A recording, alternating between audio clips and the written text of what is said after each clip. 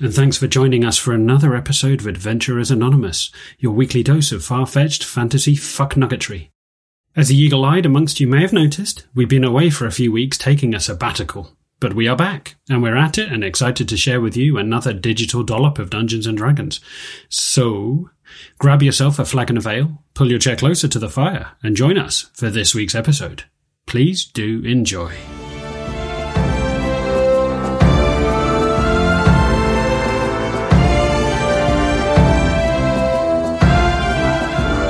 Boom! And we're live. Feels like 9 years since we last played D&D, but I've scraped around the back of my brain and I've put together a outline of what we did last week. And if it's wrong, screw you, because I've rewritten history. So here we go.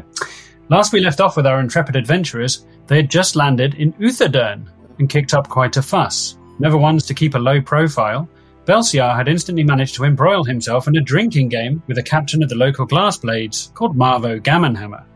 Beyond all odds, Belciar managed to literally drink Gammonhammer under the table, and as a result was awarded not only his impressive warhammer, but also the begrudging respect of all the local assorted drunken Glassblades. Not content with that degree of high profile, Tatty then doorstepped another Glassblade called Tavistock, insisting that they should tag along on an expedition shortly, setting off for Palebank Village, which they discovered had recently burnt to the ground. Taking this as the perfect opportunity for a bit of retail therapy, the gang set off to cruise through all the local shops and bazaars, stocking up on weapons, provisions, and much to the Dungeon Master's delight, demanding to know the identity of a mountain of shite that they'd kept in the bottom of their pockets for the last year. Finally, descending upon a local healer, the eponymously named Fire Genocide, Cinder, Tatty paid good coin to have his hands healed. Naturally, this took a sinister turn, with Tatty only getting back the little finger on his left hand, and also getting oversized toes for his troubles. Oh, I did. I remember. Because that's what you get for using a backwater doctor with no discernible medical qualifications. And with that, the group gathered back at the Cracked Cup Inn to meet Tavistock, and set off on their journey to Palebank Village. And that is where we will pick up this week's episode. That sound about right? Yeah. I remember some of those things. Yeah, I remember. Yeah, sounds like real life, really. I remember at least 60% of it. I took some damage for my sexual smorgasbord. Smorgasbord. That was it. That's Shit. Yes, of course. You had a dalliance in the night, didn't you? You went to some sort of smutty club with the Tortle. Yeah. And you took a significant amount of damage. Significant.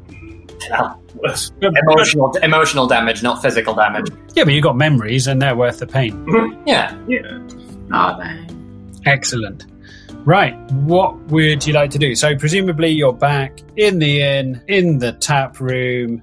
It's mid-morning, I think I want to say. It's obviously arctically fucking cold because you're halfway up a mountain. And let's, for the sake of narrative, say that you've picked your crap up from your rooms, because I can't be bothered to spend half an hour with Hanash taking a shit in a long drop. I can't wait to get out to this nice wet snow later. 20-minute montage of Hanash writing his name in the snow with piss. I'm guessing we've got our warm clothes on already and stuff. I guess we'll put that in my break. Yeah. To go. Yeah, we would have. Just so we can get to the good stuff. Yes, you kind of wrapped up warm. All of you trundling around in your Arctic furs, including Maud, who's got a designer set of couture furs on. I would like white yak fur. Is that a shopping list request, or is that a... Rindale baby yak fur. Baby yak fur. the softest. Jesus. Yeah. Jesus Christ. The veil of the clothing world. You've got... Feel the tears. Sure. So you're wearing fair trade white yak fur with the odd stain down the side of it, just for, character reasons. Right. So standing in the tap room of the inn, you see the Tortle, Simig, still propping up the end of the bar, huffing on a cigar, many drinks deep into his day. As you look over it and you see the diminutive form of the Glassblade dwarf Tavistock propping up a bar stool waiting for you, the white foam of the ale dripping off the side of his beard. Cool. I guess I'm gonna go up to the bartender and ask them to refill my flask Quite happy to pay for it. I just want something to take away with me. Okay. As you jump up onto the bar stool, looking Llewellyn, the barman, in the eyes, you ask him for a refill, at which point he offers to refill your hip flask, which isn't huge as you're a diminutive person, and he says no charge as you've been good patrons. You notice that he's very distracted, constantly making side eyes at Maud in her furs. Cool. I'm gonna make the most of that and just mosey on over to, what's his name? Tavistock. Tavistock. Tavistock. I got the last bit right. I hope that was your character saying that many times. Hey, Tibby, Jimmy. He looks at you and finishes downing his foamy mug of ale and says, "It's about fucking time you made it here. Fucking late. We need to set off. There's a long journey ahead." All right. Well, I got my shit and I got my booze. I'm ready to go. Grabbing your stuff, he opens the door, getting a blast of Arctic air to the face.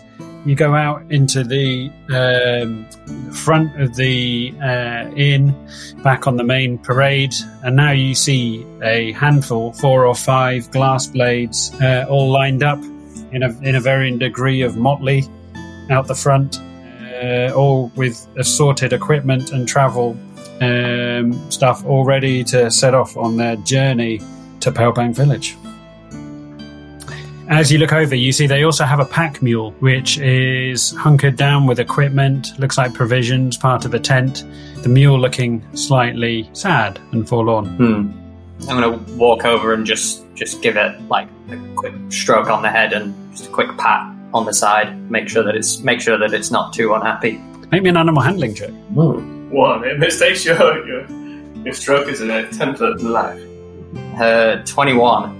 21. You don't... I mean, you have... Maud's given you basic lessons in communications with animal, and you are sensing a deep sadness in this animal. This animal has lacked intimacy for a long time, and as you get up on its flank and start stroking it and tickling it under its ears, you feel a bit of a bond. As you look over behind you and see Barbara making eyes at you. I just awkwardly stop scratching behind the ears of the mule and jump off. Jump off? What the fuck? Yeah. I'm tiny. I assume that I had to jump up to get there. Tavistock looks you over. He's like, "There's no time for foreplay. Come on, little one. Let's be going." As you make your way winding up, actually weirdly not going out the front gates to the left, but going up to the right, winding back up past some of the shops. Ooh, yes. Before we leave, can I go and have a chat to the barman? As everybody is about to set off, Maud just turns about and flies back through the door. Tavistock, you hear behind you saying, "In your own time." As you make your way back into the bar, which is pretty much empty, except for Simig propping up the end of it and Llewellyn slowly polishing various bottles of liquor with a rag. I'd like to make eyes at Llewellyn. Right. And then I'd like to, in my low, husky voice, I'd like to demand food for the journey. As he looks back at you, it's somewhere between lust and pity.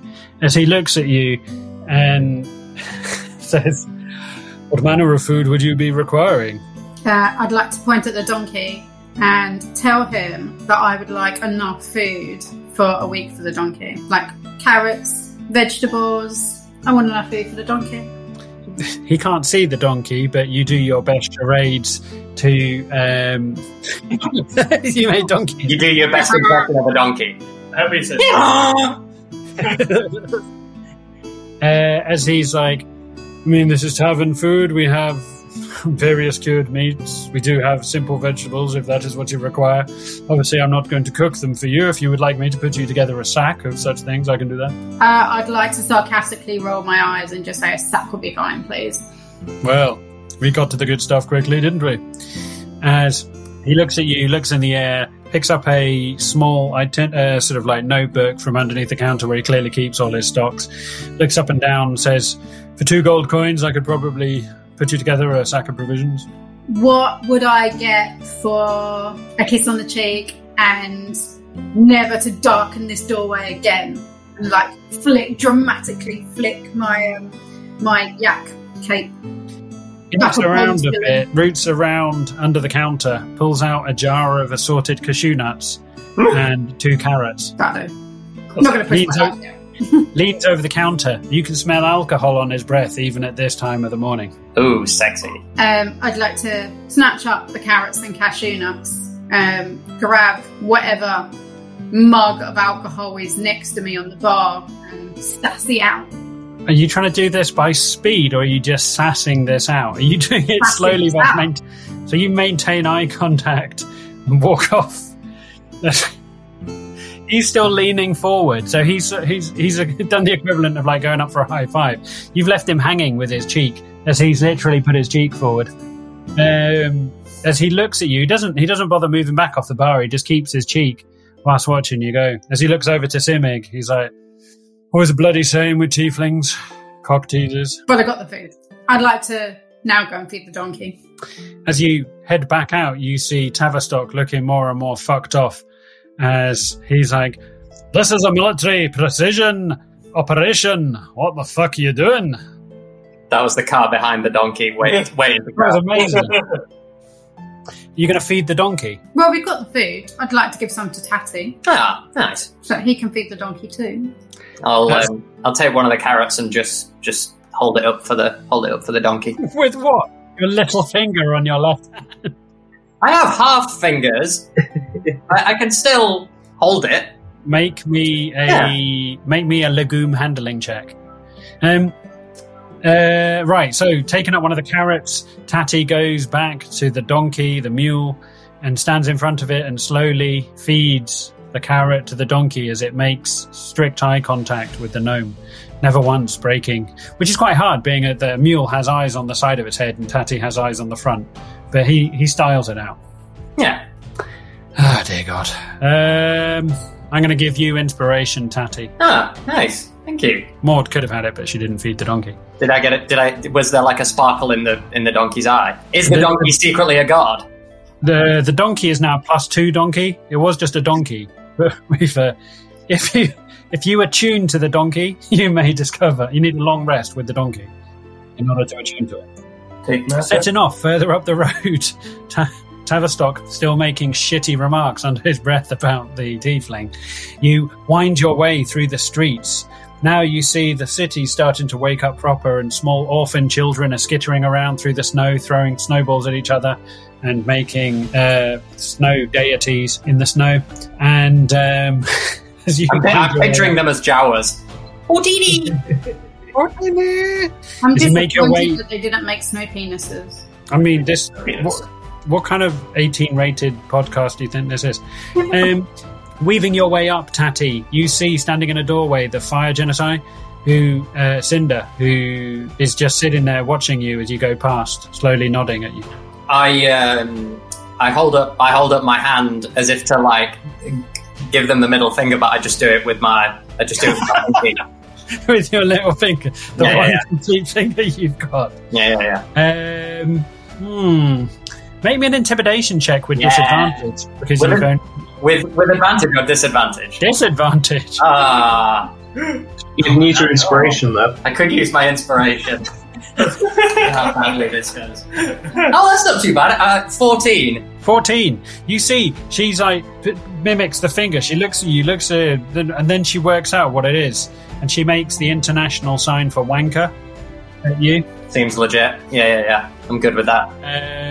As you wind your way further up, you're now sort of rising up into the higher rings of the city. The city basically winds up around the mountain. As you come off through a side entrance, you realise now there's more than one entranceway to the city. This entrance taking you out through a portcullis gate, out onto a well-worn path that takes you up onto one of the highest slopes of the Alps. As you make your way round to the west-hand side of the city, coming straight out onto a well-worn gravelly road that winds around the edge of the mountain. Looking to your left, you can see back down the slopes. There's a fairly sheer drop off one side. Not sheer, but I mean, you could quite happily go tobogganing off it if you really wanted. It's a good run down. And on your right, you see the road. Not the road. You see the mountain cresting up to your right-hand side with various peaks in the distance and the morning sun glinting over the top of the mountain. As you make your way, this road is wide enough. You see people coming and going through that part of the city, and the road itself is about 10 or 15 feet wide. It's fairly well worn. Is there, as we're leaving, I assume this is kind of, as you say, it's a well-worn path. I assume there's people kind of coming the other way as well, using this as an entrance to the city. You do indeed. You see a patrol of glass blades coming the opposite direction. Their furs are somewhat crusted with ice and snow as they've been out patrolling the higher slopes for trouble. There's a begrudging nod from Tavistock. You called him Gibberstock. From Tavistock and the other glass blades, as they were obviously comrades, as they nodded at each other. You hear them pass snippets of news as they keep marching along. You occasionally pass the occasional travelling tradesman with his wares on his back. As you make your way along the path, the city behind you turning into a distant thing. As you move round the edge of the mountain, it starts obscuring the city behind you. Now, you start appreciating the fact that you procured some cold weather gear, as even within your furs, it's still bloody freezing. As you look up on the peak above, you see a fairly impressive eagle soaring around above you, looking for prey. Do we hear music in the background? Fly Like an Eagle by Seal. Yes. To your trained tiefling ears, you can hear Jean-Michel Jarre playing in the background. Fucking brilliant. Are we? I presume we're walking. We're not. You are riding. indeed walking. Yes, even the donkey is walking. I mean, the donkey's loaded with all kinds of packs and provisions and some sort of small tent. Okay. There's nothing to There's no carts or carriages I can kind of jump on the back of. You can try and get a piggyback off the back of a dwarf if you want. Hanash could probably give you one. You could attempt to load down the donkey even more. No, that seems a bit cruel to Hanash or the donkey. You see at this point, just to give you a bit of an order, Tavistock is out the front with one of his kind of colleagues. The rest of them are in a kind of double file, not like an official military rank and file, but reasonably disciplined, with the mule in the middle, neither at the front or the back, so that it doesn't get lost or abandoned. How many glass blades are there? 5 glass blades and Tavistock. Oh, okay. And a donkey. Is the guy that Belsiar ruined last night around? Marvo Gannon. As you look around, that's a very interesting point, Hanash. As you look around, you don't see Marvo Hammer. You do notice that most of the glass blades do seem to be slightly half cut, as nobody would be stupid enough to take a posting this high up a mountain without starting their day with some strong liquor. Can I? I guess I'll go up to Tavistock. I guess he's at the front. Did you say? He is indeed. Yeah. I'm going to go up to Tavistock, and I'm just gonna say. So, how long will it take us to get to Palebank Village? He looks at you and says, "Well, if we make good progress, we should be there. It's about a day and a half's march, probably." Cool, solid.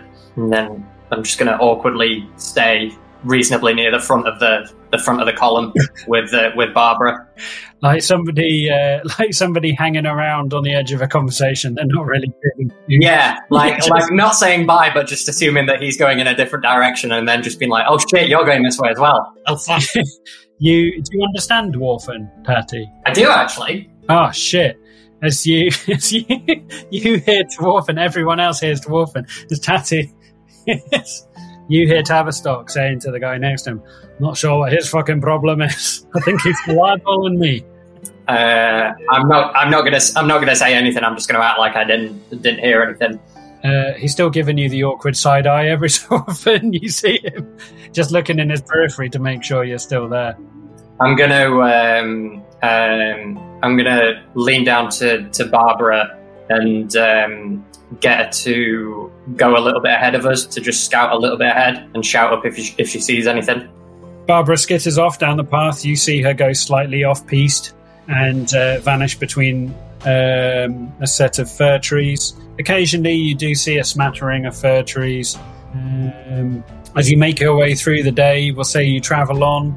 Just for the sake of narrative, you travel on. Visibility is quite good. Weather's quite kind to you at this time of year in the Alps.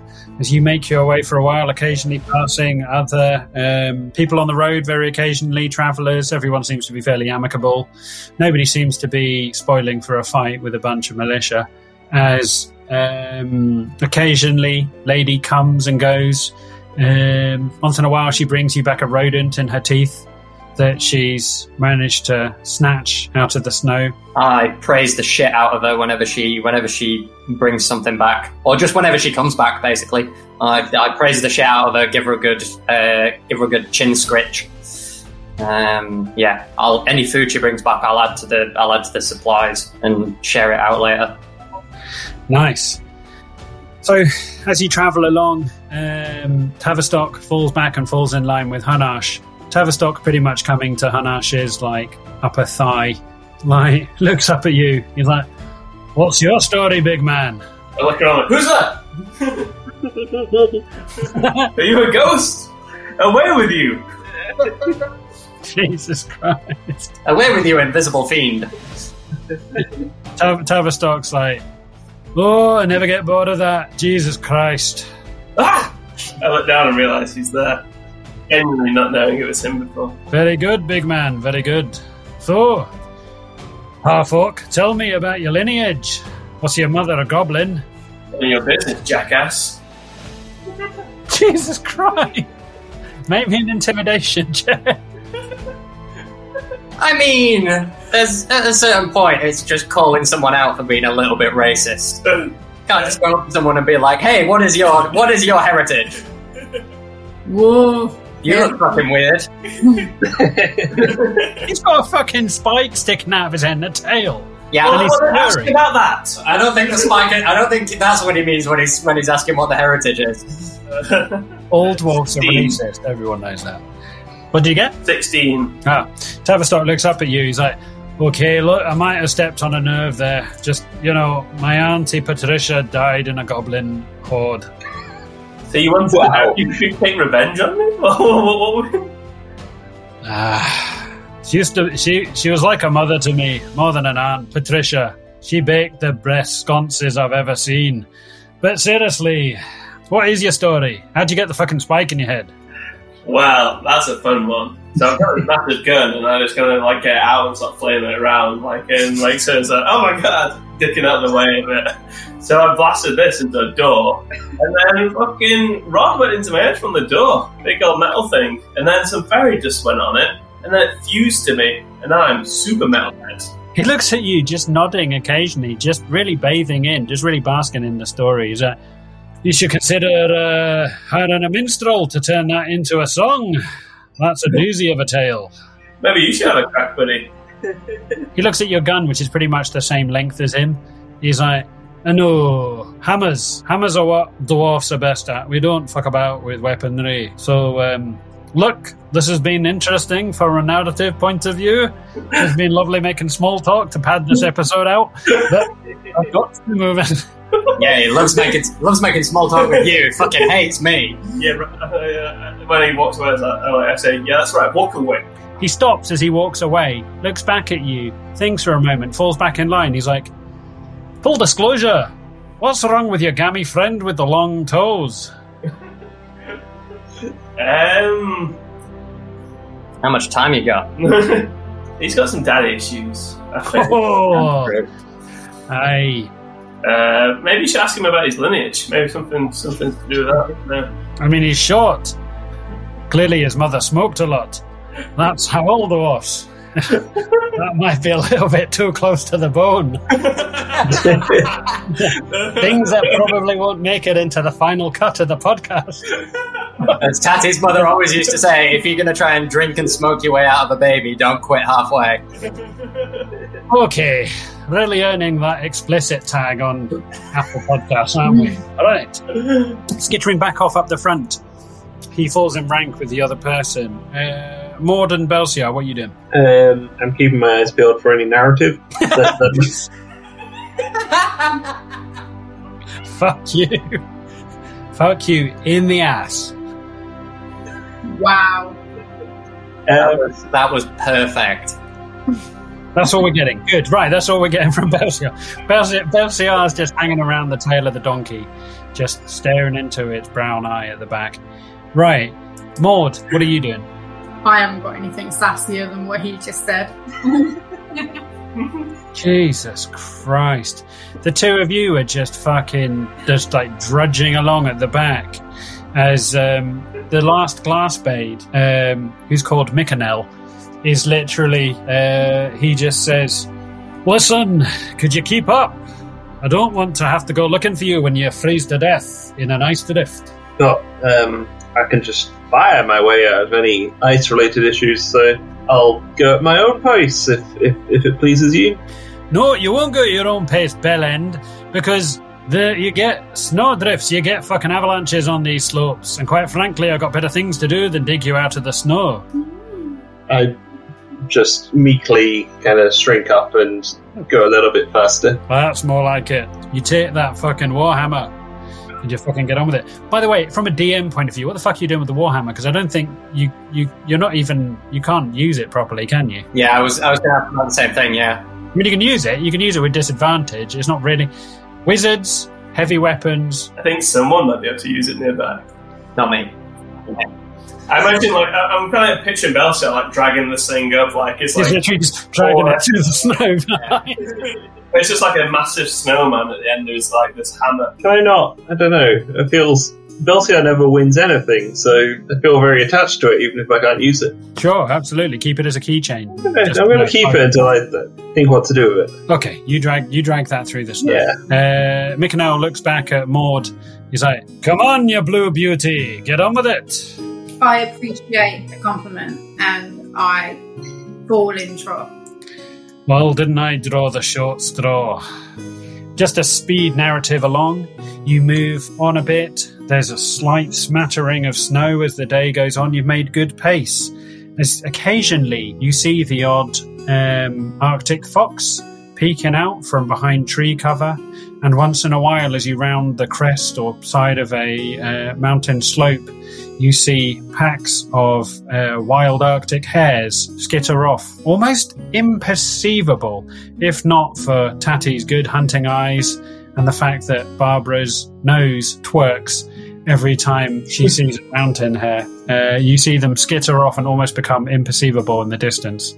Yeah, I want to call out to them that maybe they might become my friends, but then it's too painful. Please tell me exactly what you say to these foxes and hares to try and get them to become your friend. If it doesn't start with "Oh there," well met, foxes and hares. Yeah.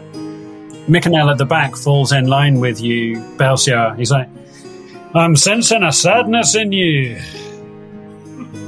I once had for a brief time, I walked with some otters. Not too different to those foxes and hares, but smaller and more of a water-dwelling mammal. And slightly more dead.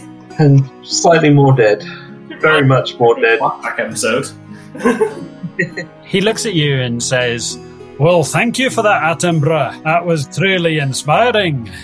You look like a man who's not seen intimacy in a long time. And if you find solace in wildlife, well, who am I to judge you? I'm not sure if I'm being mocked or not, so I'm just saying thank you. That's very kind of you to say that. Oh, that's all right. That's all right. I don't understand who he knows who Attenborough is. Does he have a TV? Somebody doesn't want any inspiration, do they? As you make your way along, now as you crest round the side of a mountain pass, you see in front of you the well-worn trope that is the mountain bridge. in between a ravine down below, you see a reasonably wide you could probably stand 2 abreast on it, 5 foot wide rope bridge where the path turns off into a scree run, bits of boulders and snow and ice, and travels ahead for a good 30 or 40 feet in front of you with wooden planking intertwined with rope, gently swaying in the breeze. Can we see the other side of it? You can see the other side. You can also see a mountain goat, which is in the middle. I don't like the sound of this goat, guys. Can I go and talk to the goat, please? Do you think it's a drag me to hell kind of goat? Could be, yeah. Or a bit like The Witch. The Witch? Like that movie, The Witch. Oh, right. I thought there was some whole hitherto NPC that I dreamed up there. No, just a pop culture reference. Don't do pop culture. That's more Chanel. As you head towards the edge of the bridge, the glass blades draw to a sort of pause, naturally catching their breath. You see 1 or 2 of them remove hip flasks and take little swigs, some of them dusting off a fine smattering of snow which is gathered on their shoulders and beards. One of them cracking a crust of ice which has caught in the braids of his fine ginger beard. As they all just take this moment to pause and reflect, as Maud shuffles to the edge of the bridge and, 40 metres across, so 20 metres away, 20 feet away, you see the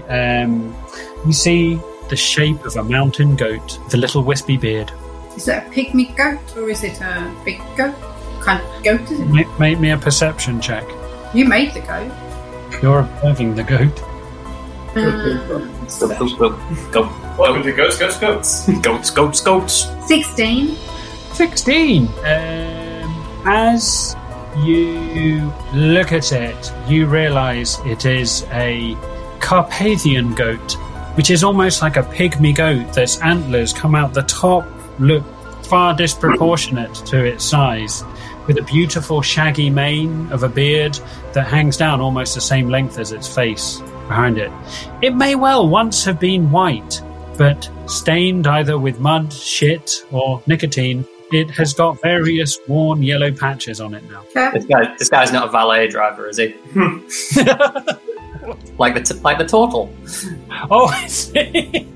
Because you said nicotine. Valet driver. There's a goat. You see the Carpathian goat in the middle, 20 feet away. I'd like to ask him what he's doing. Well, that's very presumptive, isn't it? Sorry, what were you saying? Did someone else say something there as well? Oh, no, I was going to... All right. Belsiar, looking up at the goat for a moment, just snatches his attention back to the giant warhammer that he's dragging in the snow behind him. As Maud, the goat's 20 feet away, so you're at the edge. What do you want to do? Do you want to stroll out onto the bridge? I'd like to lure it to me with a carrot. Sure, you do have 1 carrot left. All right. And some cashew nuts. I didn't feed anything. You gave 1 carrot to Tatty to feed to the donkey. But there were cashew nuts as well. It's like cashew nuts. Everyone knows goats like nuts. What are you using? Are you using the dry roasted bar nuts or are you using the carrot? I'd like to try with the carrot first.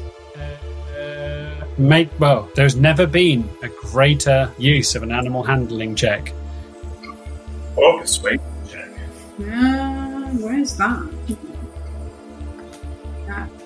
I like to make it snowball while this is happening. 21. Who knows if you're cheating? We'll never know. 21. As you lean out, holding onto one of the posts, there's wooden posts slammed into the ground. There's stakes. They're a good width. I mean, each stake is nearly the width of Tatty, hammered into the very crust of the mountainside, which is a weird word to use to describe a mountainside, but I've used it and I'm standing by it. You see the ropes going out on either side and the bridge slightly swinging as Maud drops to one knee and makes the universal noise of animal husbandry, making a clicky noise, trying to get the goat to come hitherto, almost using the carrot as like an aircraft landing kind of like beacon baton, like making the kind of like... Interesting. Flying goat comes out of the clouds like... That's no move. You see the goat skitter along a bit, and it starts coming towards you. You see it falter a little bit as it gets a hoof caught between two of the planks. Oh, You hear it. Yeah. okay. Looking above it, you see various buzzards, and this is where my ornithology is going to let me down. You see various birds of prey slowly circling above it, sensing a possible meal. Oh, How far roughly up are the birds? Jesus Christ. 30 feet up. Cool. I'll save that knowledge for in probably about 5 seconds. So using Pythagoras' theorem, you should be able to work out the angle between more... Sorry. Easy maths, boy. Are they directly above the goat at an 80-degree angle? Or Yes, a 90 degree. Oh boy. Matt, you can see, if Matt can tell me what the angle is. so the goat's 20 feet away. Yes, it is. Yes, well done. Thank you very much. Congratulations. Matt gets inspiration. For anyone else who did A-level maths.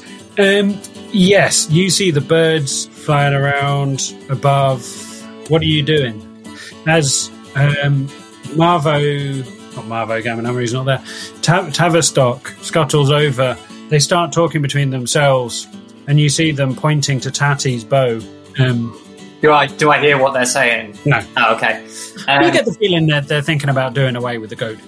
Yeah, As I it's mean, currently in their way. yeah, I mean, I figured as much.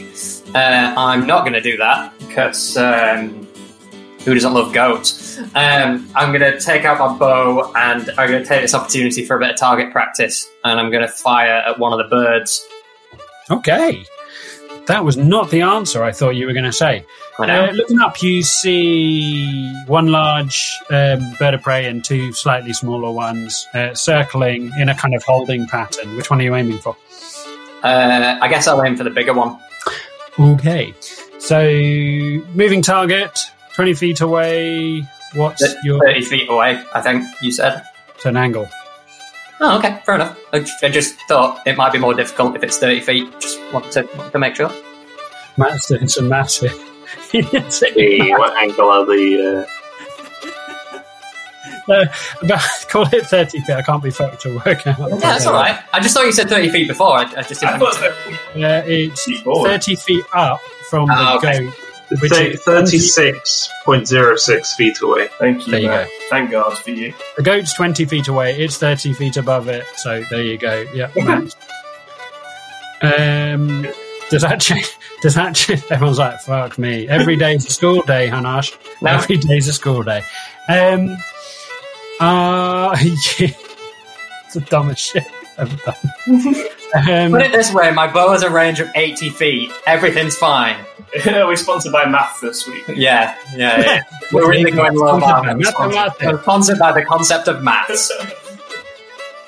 The evil god Algebra, who has cursed you. Go on then, make me an attack against the bird. Can you... The bird. bird is the word. Bird. Yes, make me an attack against it. Okay. Is he still at disadvantage because of his fingers issues? I assume I am. I'm gonna... Yeah, go on. Unless you've got a really muscly little finger. You've like pumped your little fingers. I think it's super long, so you can really wrap it around. That's Steve Ham's right Like a now. marsupial's finger. Yeah. 14. Oof. Do you know what? I was trying to work out the relative difficulty in my mind because it was moving, but the fact that you're a hunter and you probably shot 1,000,001 birds down, I will give you that. Gonna get dead on. Make me a damage attack. Make me a damage roll. Sorry. 6. So reaching up, leaning back, you fire. The majestic bird soaring through the air, king of its domain, cresting on a thermal. Thwap! As you take it through the side of the head with an arrow.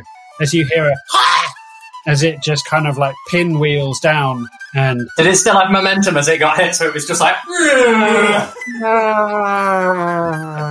as it splats onto the wooden flats onto the wooden slat next to the goat, who now starts like, the goat hasn't got a fucking clue what's going on and is just whinnying and like, yeah. No, that's not the noise a goat makes. The goat goes, yeah. No, that's still not a goat noise. The goat. That was a big goatee. Goat noise. That's an accurate goat noise. Cool. I was expecting more fanfare for that. I actually managed to hit something with disadvantage, so I'm happy. I'm happy, right? You're going for all the XP, aren't you? The goat's starting to like really kick up a fuss now. It's starting to get worried. It's got one hoof caught between two bits of wood, the slats on the bridge, as it now has a dead bird of prey slowly bleeding out next to it. Can I suggest, does Belcia have like the floating hand thing? Can Belcia like use the hand to kind of get the hoof out of the thing, maybe? Well, I was just gonna grab the bird and keep it for myself, but that sounds. Why not do both? The bird first, and then if you get time after. Yeah, I think I'll if it's stuck and it's yeah, I'll use Mage Hand because I think I'll try and help it. I don't want to see a goat get stuck. What kind of monster would want to see a goat get? You're going to burn a Mage Hand as crackling energy appears around the Dragonborn, as a spiritual hand appears out of a vortex of crackle and energy and ozone, as all of the dwarfs stand back a little bit, as dwarfs and magic are not best friends. As the hand moves aside, you see it move across the bridge, the big scooping hand coming towards the goat that just kind of leans back in a kind of like kind of way. What are you doing? Are you swatting it off? Are you pulling it off? No, don't pull a goat off. Pulling the goat off. In front of the staggered dwarves, I extract I just pet it on the head lightly to say, like, to try and calm it down. Does it say how big your hand is?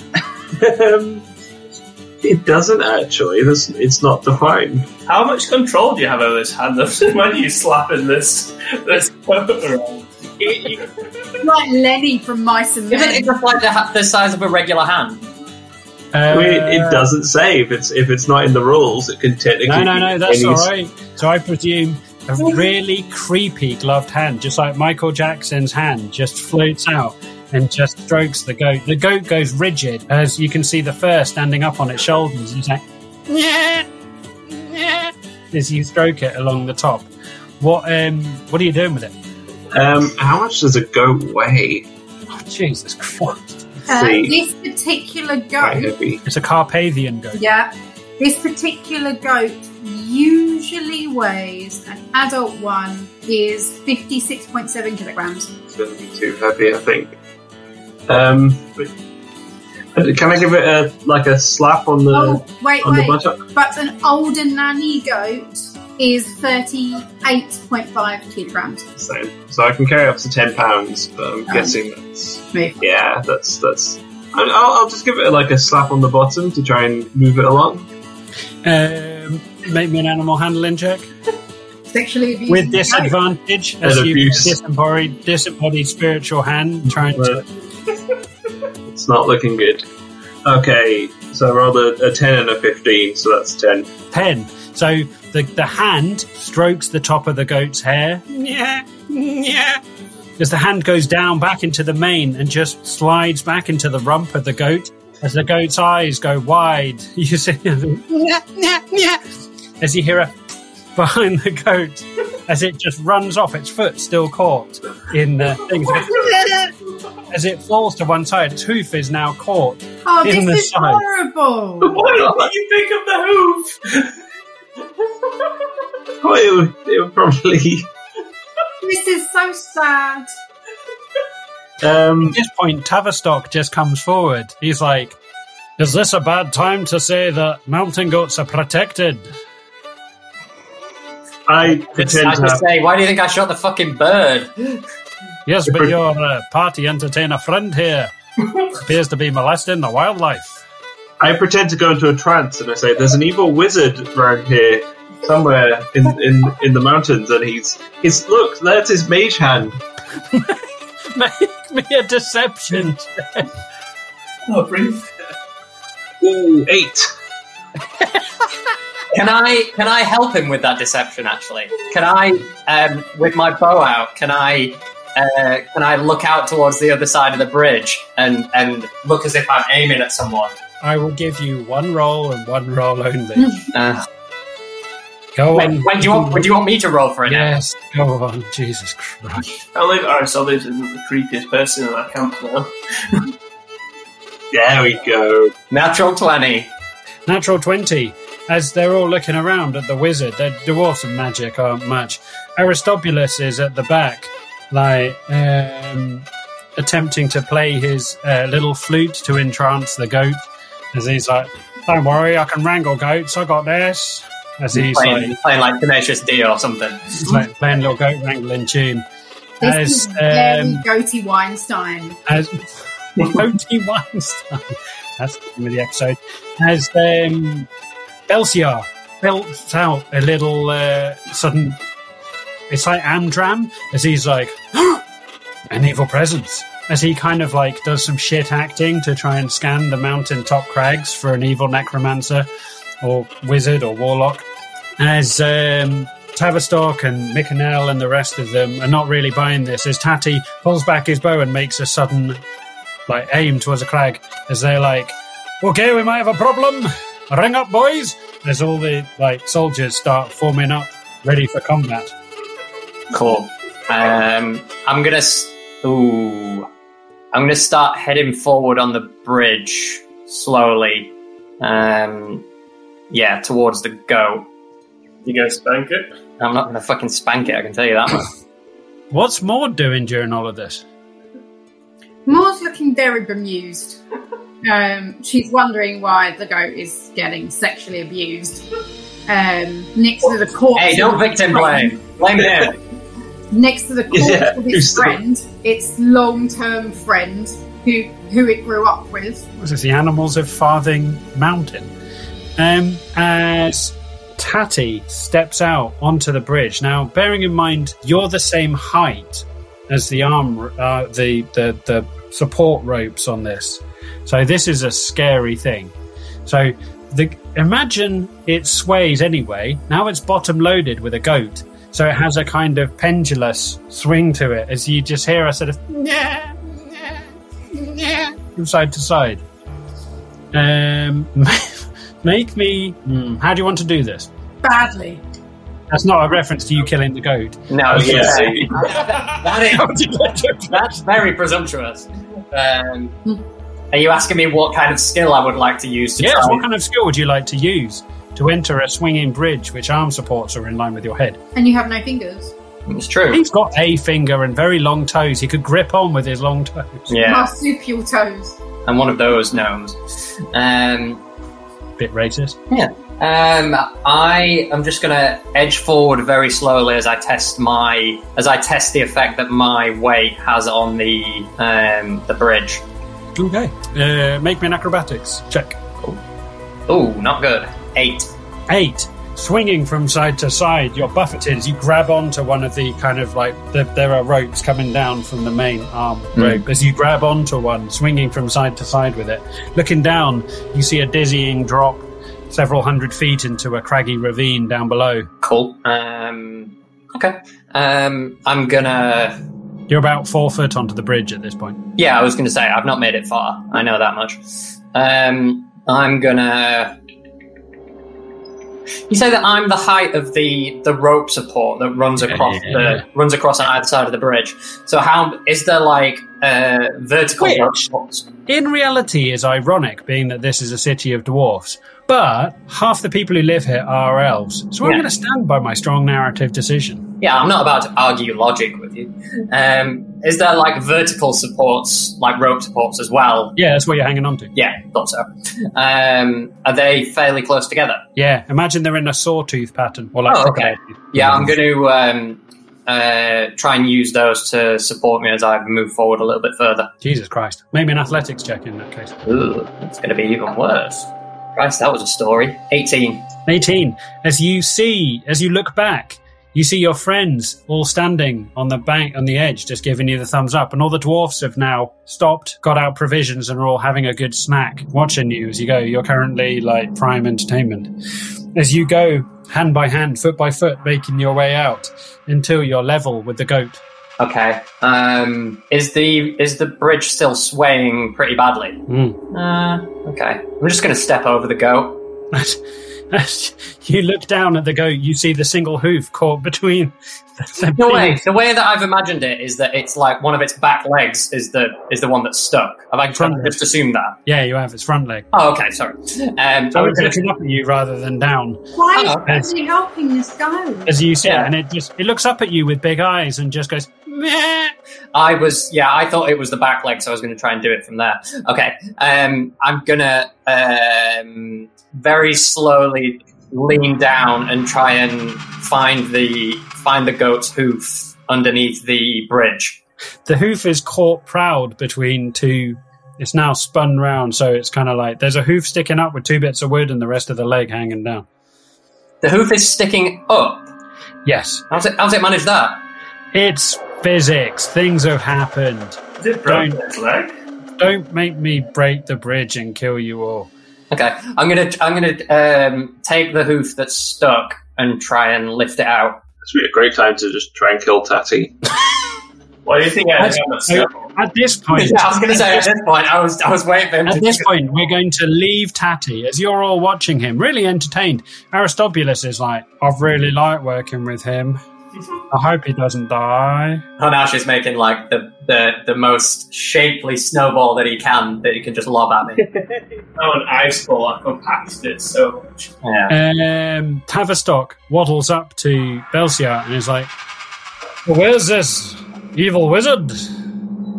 He's kind of an invisible wizard. We've been tracking him for several weeks now. He's invisible. Yeah, he's Iwata, the invisible wizard. Okay, your story is paper thin. As he walks over to Maud, he's like, "What are you making of this story? You've been very quiet."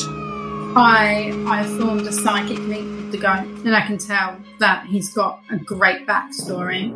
I mean, you have to be closer to the goat to communicate with it. No, there's no distance. You can't communicate with every animal on the planet just because the fucking... I can squint at it, and it understands, and it lets me in. So Would you like to make some sort of check to see whether you can gauge the general... Why not? Would you want an animal handling check? Maybe an insight check. +4. Why not? 19. Or maybe 5. It's 5. Good. As you lean in, you're trying to get a read, a bit like trying to tune into a radio set. As you go through all the animal frequencies, you see Maud's eyebrows going up and down, her ears tweaking. As you finally tune into it, and you can just hear a little voice going, "Shit, shit, shit, shit," as it swings around. And that's where we're going to pause momentarily for a refresh of drink. Just quickly, did you intend for this goat to take up probably an hour of playtime, or was it just background detail that you hoped we wouldn't fixate on? Detail that you fucked about with. Had a feeling. I had a whole adventure planned for you, but let's not worry about that. If you want to abuse animals, and I'm listening, I think this might be one of my top 3 Belsiar moments. Yeah. The time Belsiar fucked with a goat and then went, "It's an evil wizard." This has been... Jesus Christ. Looking for the wizard. I mean, this is exactly how we all saw this panning out. Getting stuck on it. Do we know that it's definitely a goat? That's what I'm thinking. You know, it's definitely... Could be anything, you know. You go and help the goat and we'll see what happens. I'm trying. Drink... All I can think of is Indiana Jones and the Temple of Doom at the end. That's where I'm at with this. Just there's fewer alligators underneath the bridge. I'm trying to imagine the goat's size to Tatty as well, because I feel like if the goat's it's about the same size. But if the goat's 60 kilograms, and the entire must be probably 40, I guess. It's half the size. A tight 35. I think it's fine. Tatty works out. There's going to be Tatty just holding onto a horn by one little finger. Just going, hold on, little guy. Hold on. Right, drinks. And then we will continue. And then we save a go. Well, we'll try. I mean, it's almost definitely going to die. I do my best. Right. So, picking back up now that I've refueled myself with more alcohol. You're currently barely anywhere from the city of Uthadern as you met the first bridge and managed to embroil yourself in one of the most phenomenal pieces of piss wizardry I've ever seen in my life. With some of the dwarves have gone home for lunch.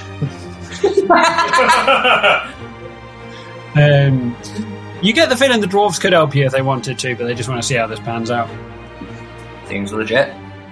As Tatty is currently hovering over the Carpathian goat as it swings in simple harmonic motion underneath the bridge. What are you doing, Tatty? I'm going to attempt to reach down and get my hands under the bridge to the hoof that's like gone through one of the planks, and I'm going to try and lift it out so that the goat can. I assume it will just rush off in a hurry because I'm this close now. Yeah. Maybe an athletics check. How much do you weigh, Tatty? How much do I weigh? Question. I mean, how tall is Tatty? He's about 3 or 4 feet tall, something like that. Mm-hmm. Probably would be about 30 kilos, to be fair. 30, 35. Make it with disadvantage, then. Oh, you prick. Well, I mean, can you bench press your own body weight? Yeah. Me? Yeah, probably. Wouldn't be that difficult. We'll do that as... Probably about 65 kilos, something like that. It's not that bad. All right. The purposes of this narrative... Either way, I got an 11. At disadvantage. Maybe a survival check? Okay. 14. Grabbing the goat, you start lifting, your feet sliding on the icy surface. You slam into the ground, your body winded as you hit the deck, holding on now with both arms. One arm on each hoof on either side, the goat swinging in your arms. As you're grabbing one of the supports in between your chin and the side of your shoulder. As the goat swings hundreds of feet above a ravine, you're now holding on to both of its front hooves.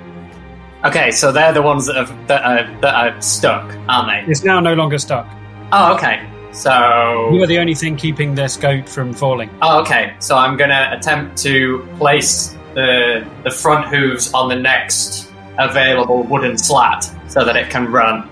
But the back half's hanging off. How is the back half hanging off? So we the back half was always hanging off. The goat was hanging off the fucking bridge. Wait, how is the back half hanging off? The back half was always hanging off. What? This is new information. Underneath the bridge. This is super new information. No. You have described it horribly. The back half was always hanging off. You've just leaned out of a bridge, unclipped a hoof, and just gone with the momentum. You're now holding on to the bridge by your shoulders, whilst you're holding on to a goat which is dangling hundreds of feet with all of its weight. I'm going to pile onto Scooby-Doo Adventure. I'm going to get hold of the Ty's feet. Yeah, this was horribly described. Excellent. I'm going to head forwards. Hanash, make me an acrobatics check as you get onto the bridge. Sure. As Tavistock takes Maud to one side and is like, well, this is an adventure, isn't it? I'd like to ask him why he isn't helping the goat. I thought it would be funny. We see this all the time. The fucking goat's on the bridge all the time. How big is he, this guy I'm talking to? 3.5 feet.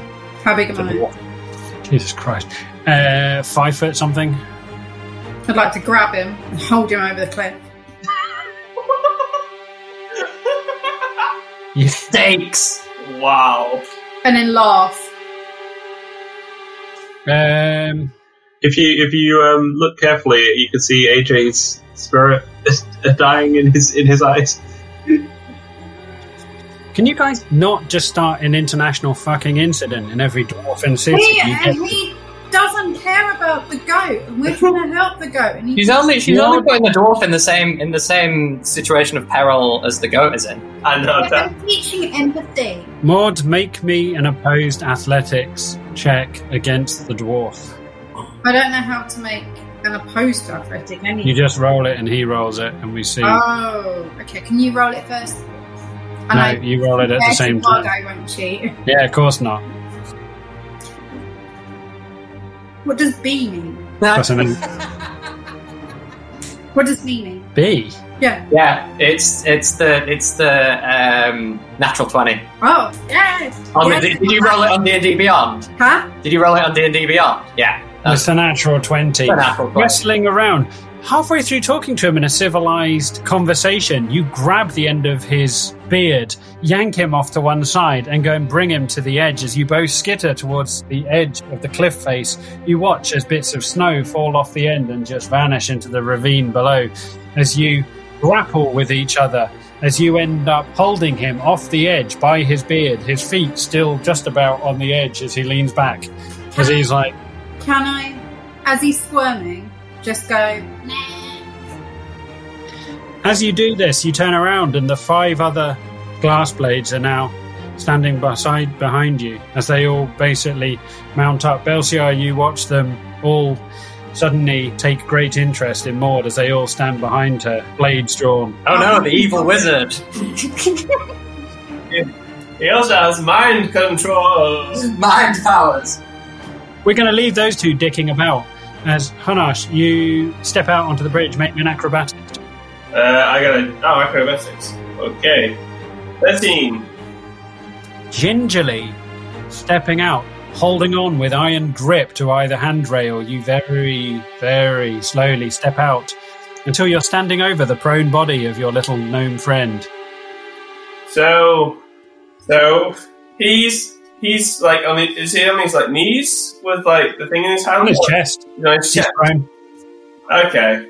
So I'm gonna kind of step over him. Yep. And then I'm gonna get on my chest as well, with my head to his head. And, well, not that close, but like that orientation. You're inside him. And then I'm gonna get the back legs from the goat, and I'm gonna then pull them onto it, so then the goat's like front towards Tatty, back towards me. Makes legitimate sense. Tatty, you're terrified out of your wits, looking down into the ravine, the sharp rocks seeming to swing backwards and forwards, the terrified look at the goat in front of you as it just says... Now suddenly you feel a warmth behind you as you feel something hard press into your buttocks as two green arms come around the outside of you. Stop watching Daredevil! Hanash, make me an athletics check. Yay! 22. 22! Hoiking the goat up by its back legs, which then lifts Tatty back up. You stick the goat under one muscly green arm and gingerly walk back across the bridge. We did it! Session over. Leaving Tatty to go support. Yeah, I was going to. Did you actually want to walk back, or was AJ just throwing that shit in? I mean, I'm happy with that. I mean, the objective is to get the goat back safe and sound. And Ash just tosses the goat off the side. Yeah. Enough of this piss and go. Had enough of this narrative. No more distraction. Bringing the goat back, you put him down. He looks up and just says, "Nyeh," and just skips off merrily into the fir trees. I'd like to use this to like try and get things up more. Like, rejoice, everyone, rejoice! The goat is here. He's your new dog. Make me a persuasion check in that.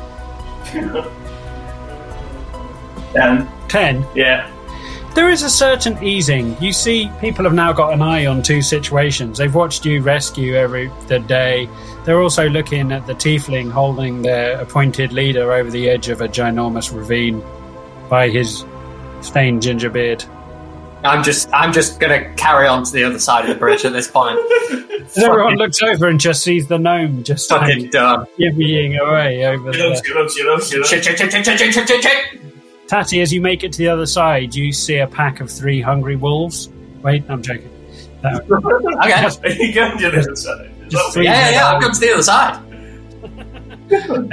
Lady is currently sitting at the far edge of the bridge with everyone else. Barbara is at the far edge of the bridge watching you. Sorry, I shouldn't dead name Barbara.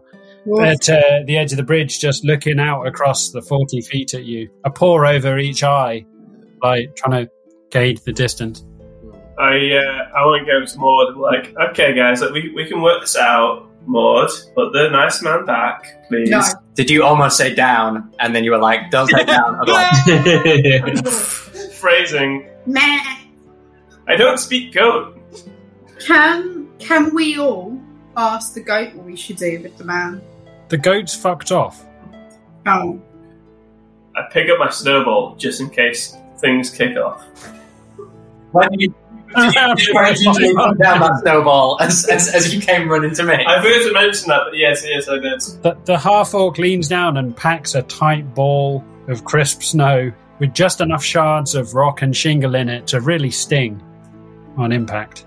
I do like the gunslinger thing where like just like roll my fingers on it, just like ready to like.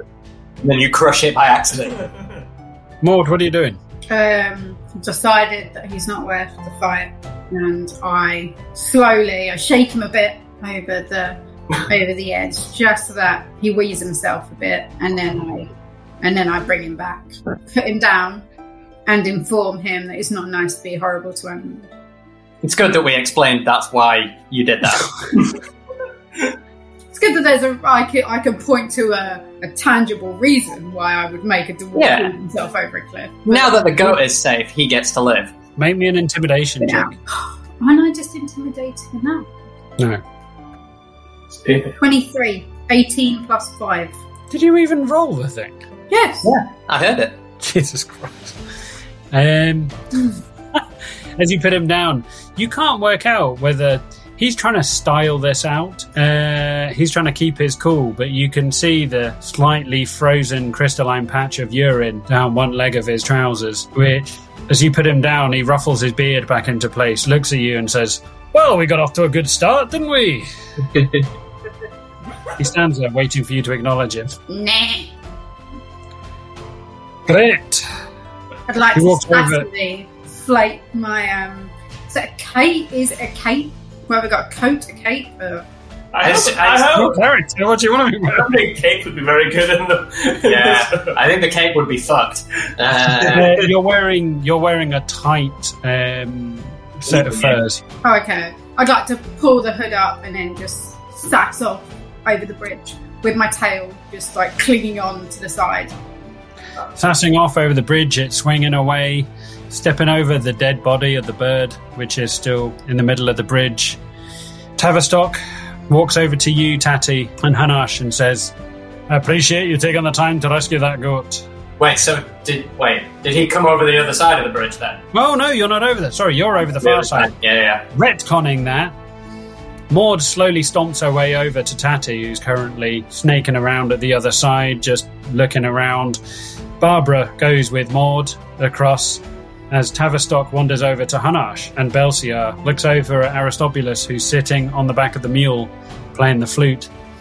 And Tavistock says, "I appreciate your assistance there, Green Man. Just do my job, buddy."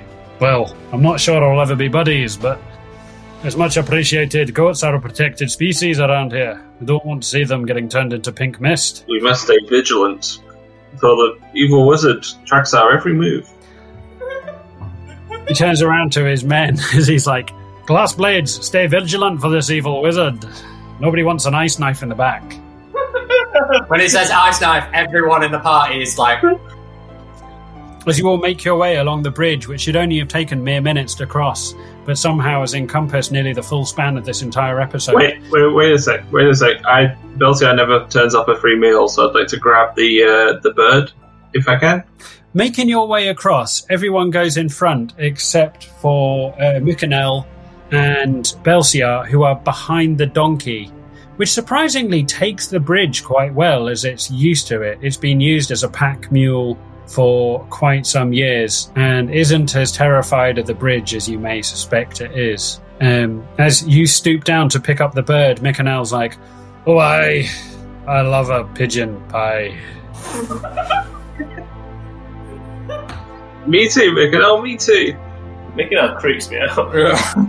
He's literally like, what are you going to do with that, big man? I love a pigeon pie. I don't know. Pluck it, roast it. You and me can share it. All right. Oh, fucking bonus. I give him a little fist bump. It's the last time I have to share my food with fucking anyone. You both go to fist bump each other as the wind sways, as you both just like grab up in the middle of your fist bump. Taking the pigeon away, you hear the donkey in front of you going, yeah. As you see Aristobulus just wandering in front of you. Making it to the other side, you all take stock of the fact that it's taken you nearly an hour and a half to make it all the way across the bridge. We saved a goat's life. And we defeated an evil wizard. You can never defeat the evil wizard. The evil wizard. You see every so often the glass blades are looking ever vigilant, kind of scanning the crevices of Peter. Everyone's doing fucking SWAT poses. They're fucking looking everywhere. They've got a bead on it. As you see a small avalanche on a slope on the other side, on a separate peak, you see a small kind of natural snowdrift happen. As you hear a little voice, "The wizard!" As everyone kind of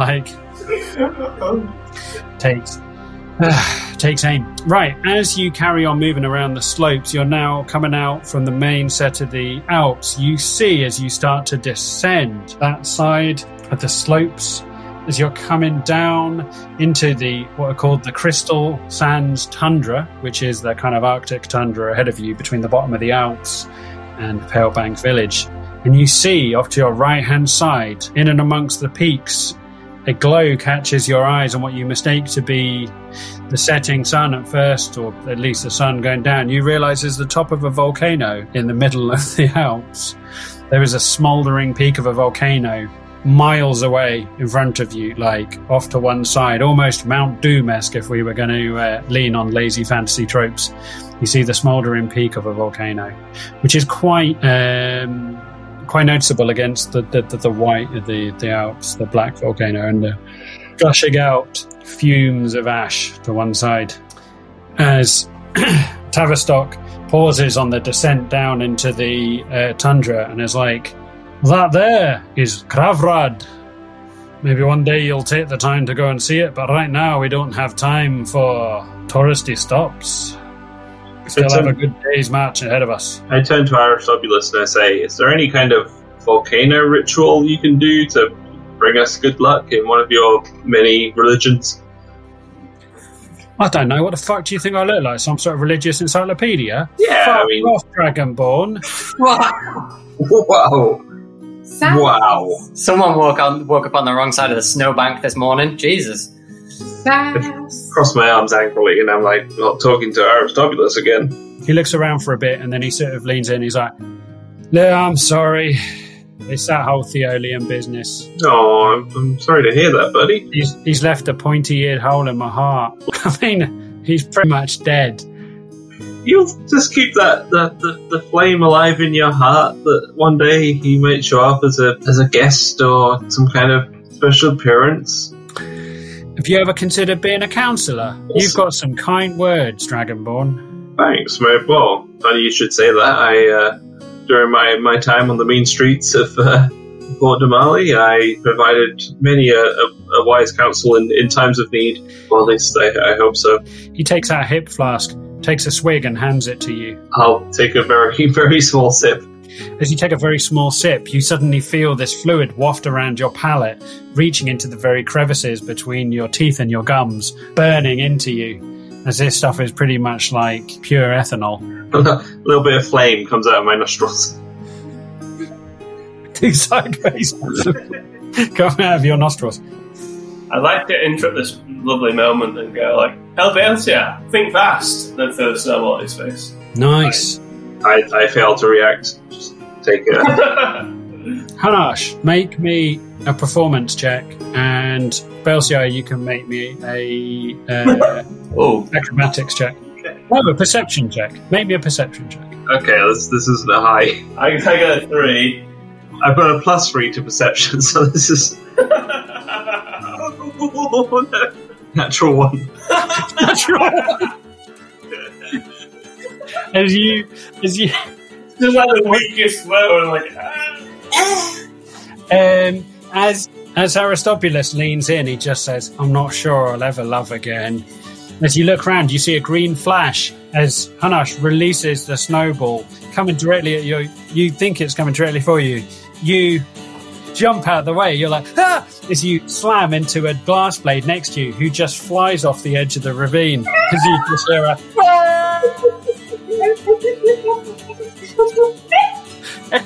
Everyone turns around. As Tavistock comes running back, he's like, "Where's Japheth? Where's Japheth? Japheth!"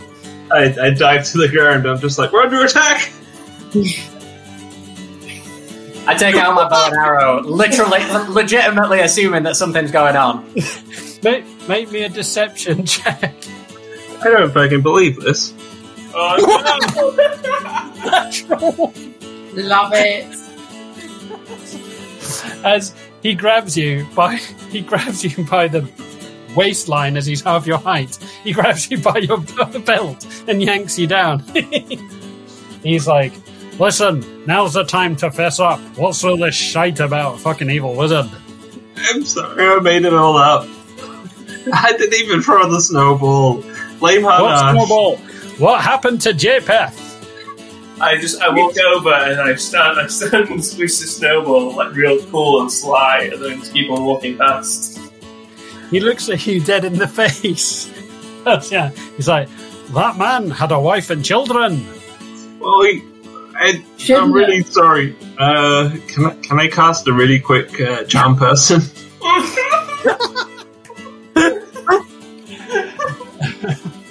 Yeah, hang on. So as the man grabs you by... Must make a wisdom saving throw and does so with advantage. If you are companions of fighting, which you're not, it feels as though there is jumping into... Yeah, so it's got to make a wisdom saving throw. What's he trying to get a saving throw again? 12. 12. Go on then. Oh, Jesus. That was fucking close. He looks at you with a view of skepticism on his face. There's a look of anger and remorse on his face as he's kind of like right up in your grill. And he just turns into this happy face as he's like, "Oh yeah, Japheth, we've got some memories." Just keep his memory alive. He died doing what he loved. He looks over and says, "Look, birds!" As you see like carrion just slowly like circling down into the bottom of the ravine. Birds, yes. I dab my forehead with a handkerchief. You look down and he's reaching out a piece of, he's got a bit of jerky, like a kind of dried beef jerky, as he kind of rips off a strip. "Here you go, you must be famished." Thank you very much. I think we can put all this wizard business behind us now. What, you're retiring from being a wizard? No, I'm a sorcerer. There's a big difference. I don't know, we literally do hammers and blacksmithing. It's a racial thing. I just take his jerky and I'm just like, well, thanks all the same. I'm glad we can get off on the right foot. Well, that's alright. We have a few words for Japheth. Yeah, he was a good dwarf, wasn't he? Aye. And It was the we're best all... man's wedding. That's must be the. I'll leave you alone to your memories of the great man that's John. He's not a man, he's a dwarf. The great dwarf that he was. Aye. Processing grief is not a gift that dwarfs have, so aye. I ruffle his head just to make him feel better. Kind of looks offended at first, and then you kind of hit a soft on the top of her brow, and you just see his eyes. Aye, that's the spot. All right. Oh, zippity doo dah. Let's crack on. As he just completely ignores Japheth and just sets off. Everyone else is just standing around. The other 4 glass blades are all looking in absolute shock. No idea that you've charmed him. They're all rating kind of show as you leave the body of Japheth as you way down the mountainside leaving behind the slopes of the mountain as you make down onto the tundra. It's ahead of you. You can see pretty much as you've already seen on the other side of the mountains, the straight flats with the occasional pocket of fir trees, glistening bodies of lake water and stationary stagnant water. Tati, you see the occasional wild animal that crosses your path as you're travelling as a crow flies across the tundra. We're just going to quickly take a moment to pan back to Japheth, who's at the bottom of a slope, a piece out the side of his leg, as he's like, help! Help! Help! As you look, here's a wolf steps out from between two bushes. God, this is dark. Can you add him to the list of our Sinister Six? Who's gonna? Yeah. You don't hear him at all. But Japheth just looks up at the wolf. He's like, "I'm going to be late for dinner, aren't I?" As you see the wolf pounce at him. As we back to the group of people, never knowing the fate of Japheth, not JPEG. That'd be different. Right, as you make your way across the crystal tundra, the powdery snow crunching under your feet, the pack mule in front of you swaying from side to side, the 5 dwarfs, now 1-6, eagerly talking amongst themselves about Japheth. Anything you particularly want to do on your travels? What time of day is it, roughly? Early evening now. Okay. 7ish. Okay, I'm good. I'll probably send Barbara ahead again to do a little bit of scouting. If she wants to do any hunting near us in that time, if she's hungry. Barbara runs off. You see her running through the growth. Occasionally you can see flocks of startled birds flying up from between the tops of the lofty snow-capped pine trees as you see her you imagine she's in there chasing wildlife. Occasionally she comes back with a rabbit floppy in her mouth, dumps it at your feet. Mickanel's like single-handedly keeping us all alive. Who, Barbara? Yeah, basically, yeah. I'm keeping an eye on all these rations that we get from her. You see Mickanel's chewing on his half of the eagle that Belsiar gave him, just spitting out feathers occasionally. Is he just eating it raw? Yeah. Okay. Well, I just thought I don't really need to stop and cook it because I can just be my own rotisserie as I'm walking along. You can smell the dripping fat and crackling meat as you turn around and just see the Dragonborn rotisserie an eagle between his paws. On the edge of your patisserie? No. On the edge of your periphery. There are no patisseries yet. On the edge of your periphery, you see animals slowly starting to come out of the edges as they smell the cooking fats and crackling skin of the eagle. As you look behind you, you just see a smattering of feathers as the Dragonborn has plucked it along the way. What's Maud doing? She is... I think Maud is going to try again with Barbara.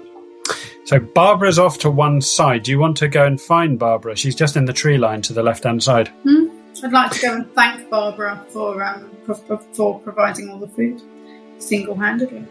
As you go into the tree line, it's not dark, but it's gloomier as the trees and the boughs of the trees are slightly close together. You hear the skittering, the occasional fall of powdered snow as it comes down through the needles of the pines above you. You hear a skittering off to one side as Barbara comes back through the brush, holding a glove in one hand. In one hand? Holding a glove in her mouth. A glove? A glove. Cool. What kind of glove? What size is it? Human. Oh. Okay. As opposed to a pig glove. So, I'd like to go and ask Barbara where she got the glove from and ask her to take me there. As you scooch down and snuffle with Barbara, she drops the glove at your feet. You see it's a fairly generic, slightly burnt leather glove. As you talk to Barbara, you tickle her on her snout as she's like, all right. She's not Scottish. Ray Winston. Ray Winston. Here we go. Hang on. Rada. Here we go. Barbara. She's like, yeah, how you doing? Yeah, my pop. Oh, you asked me a question. There's some fine eating over there. A couple of humans. Oh. Crispy. I'm going to ask her to take me to her, to them. She takes you. She's also like, good to talk, you know. Don't do enough talking these days. Not really talking to me in a while. Also, what's up with your dick nose? I'd like to donkey punch Barbara in the face. Mean. Rude to insult somebody else's. Hey, me. I love the way you were against animal cruelty one moment, and now you're actively engaging with Suits it. my narrative. I'm going to go and murder some more dwarfs.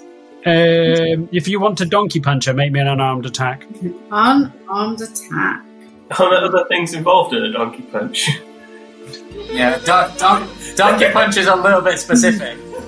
Especially if you've got a dick for a nose. Do you mean an unarmed strike? Yes. Okay. God. Oh, 15.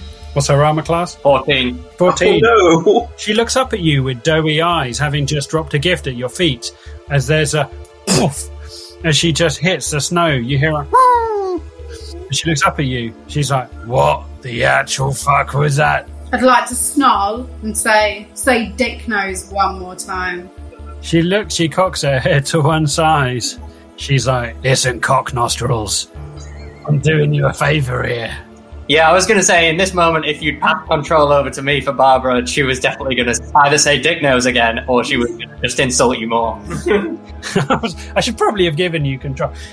She basically says, look, first one's free. Do you want me to take you to these fucking crispy people or not? I'd like to hiss, but then just follow her. She looks at you for a while. You have eroded any form of relationship you have with fuck this. off. We didn't have a relationship before. Hey, she reached out an olive branch. She was trying to be nice. God. She gave me half a KFC hand. Jesus Christ. She's literally like, listen, I don't like intimacy at the best of time. Just pet me with your eyes. Clearly the whole hands thing ain't working. As she skits off through the undergrowth, you are very aware that you are moving away from the party of people and the safety of it as you break through tree cover and come out on a set of 3 bodies, humanoid, burnt to a crisp with arrows sticking out of them. Oh. Are they easily identifiable?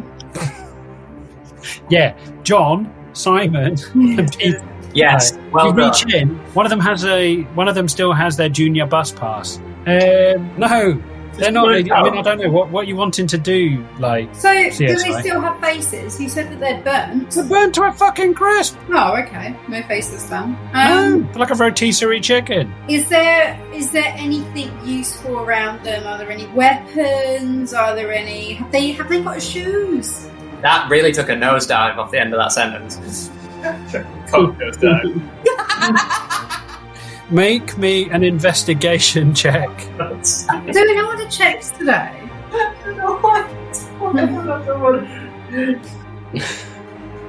17. 16 plus 1. 17. You reach into the first one, prod it with your toe, a bit like an overcooked. What? I'm like wearing this crispy human as a glove. What's going on with it? You want to fist a dead human? But you said reach in. Why I reach in? Yeah, I mean, Jesus Christ, this narrative took a dark turn.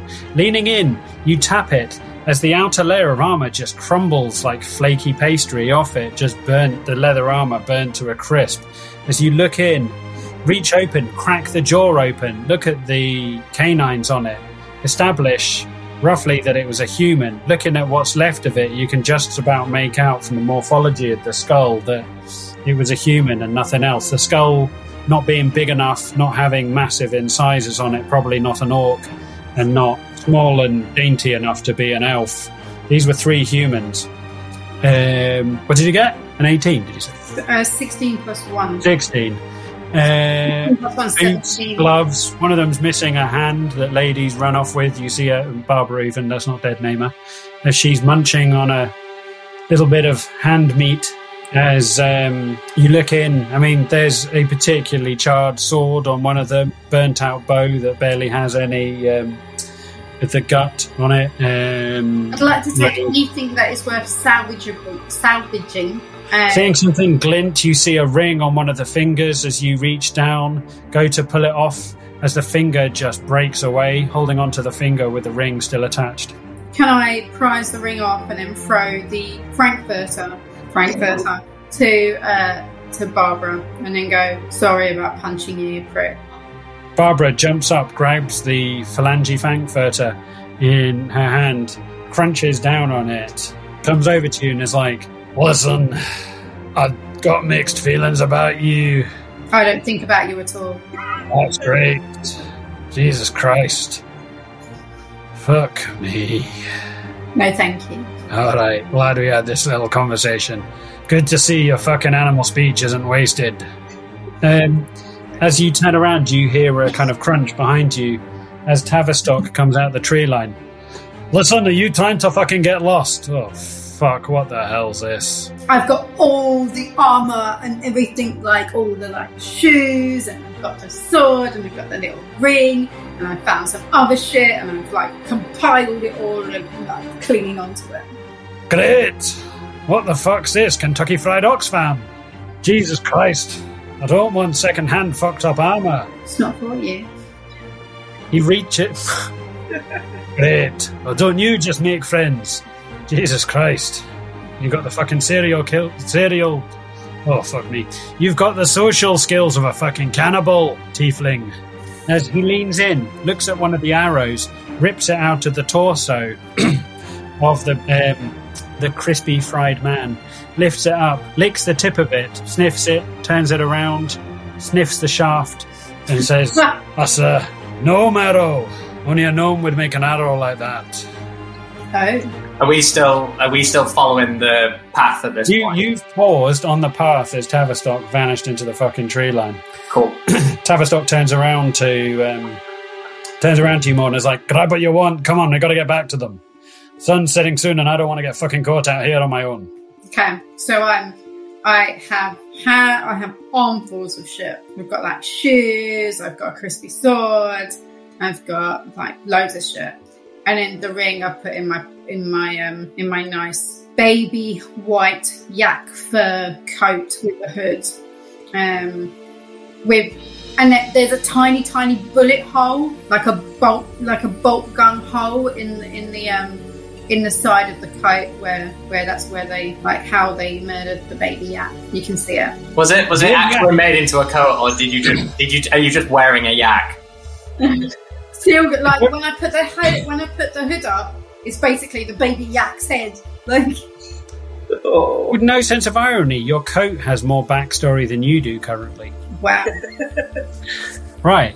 As the rest of you, you're all kind of stationary. Some of the dwarfs are milling around. You keep hearing the name Japheth with sad little weeps. As you just see bursting from the tree line, a slightly charcoal-smeared Barbara comes running back to you.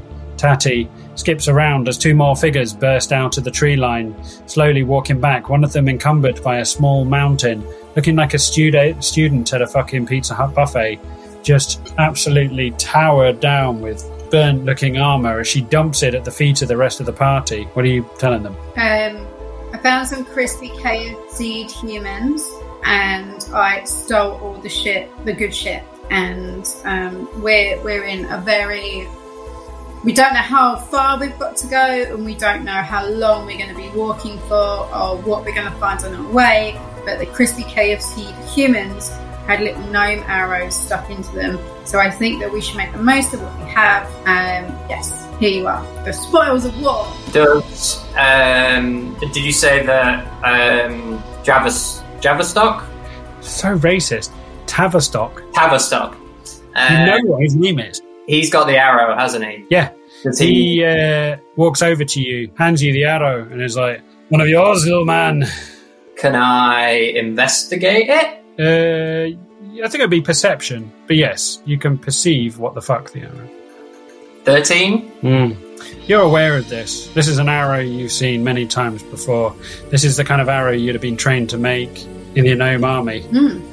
This is not a shit arrow. This is despite the fact the flights are slightly burnt now, the shaft is a little bit crispy. You can appreciate, as somebody who spent the majority of his adult life working with a bow and arrow, the precision craft of the way that the head is attached to the flight and the body and the shaft, and all the other terms of arrows that I don't understand. This is definitely one of your own, made by one of your own, in a precision manner. Do I recognise the difference between it being a well-made military style? It's a military arrow. Yeah. Or do I recognise it as like being made by a certain, not person, but like, do I recognise it as the ones that I used to make? That's what I was saying. Yeah, very much to the degree that you were trained to make things. Best of your knowledge, there can't be that many gnomes wandering around in this end of the world. You're a long way from home. I have a panic attack, essentially. As you all look around, you see the little gnome fall to his little knees, grasping an arrow with little sobs coming out of his face. Oh. As Aristobulus leans down next to you and is like, "Don't worry, mate, I'll miss him too." Okay, so at first I wasn't crying, but as soon as he mentioned Theolian, I'm like, oh god, I'm Theolian too! I still haven't processed any of this! I offer a drumstick from my pigeon. Wiping away a tear with a greasy eagle drumstick. I throw a snowball, but underarm. As Tavistock gathers everyone in, he's like, "We're clearly not alone here. There's clearly a force. I don't know what happened to Palebank Village, but I intend to find out. We're still a night's rest away from it. I suggest we get off the path, make ourselves an encampment, and keep our wits about us." Whatever killed Jalpeth could still be after us. As you just hear an emotional groan from the rest of the dwarf. And that is where we're going to leave this week's episode. Woo!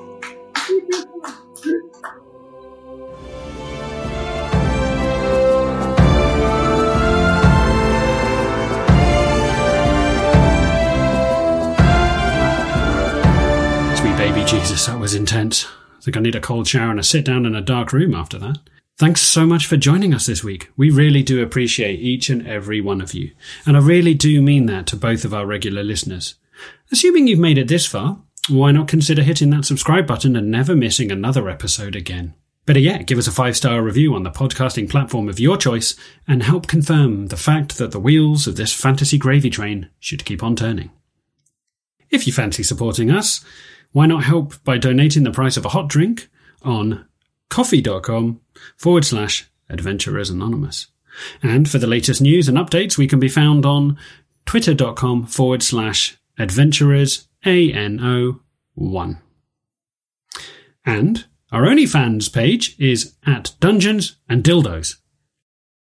So, that just leaves us time to say a huge goodbye from Chris, Lewis, Matt, Chanel, and myself. We'll see you all next week. And remember, stay tipsy, my friends. Oh, shit, this is awkward. Sorry, I've just been informed that we need to hit at least 50 subscribers before we can officially launch our OnlyFans content. Yeah, apparently you're not ready for all of that Orcon Gnome frottage action yet. But we'll get there, don't worry.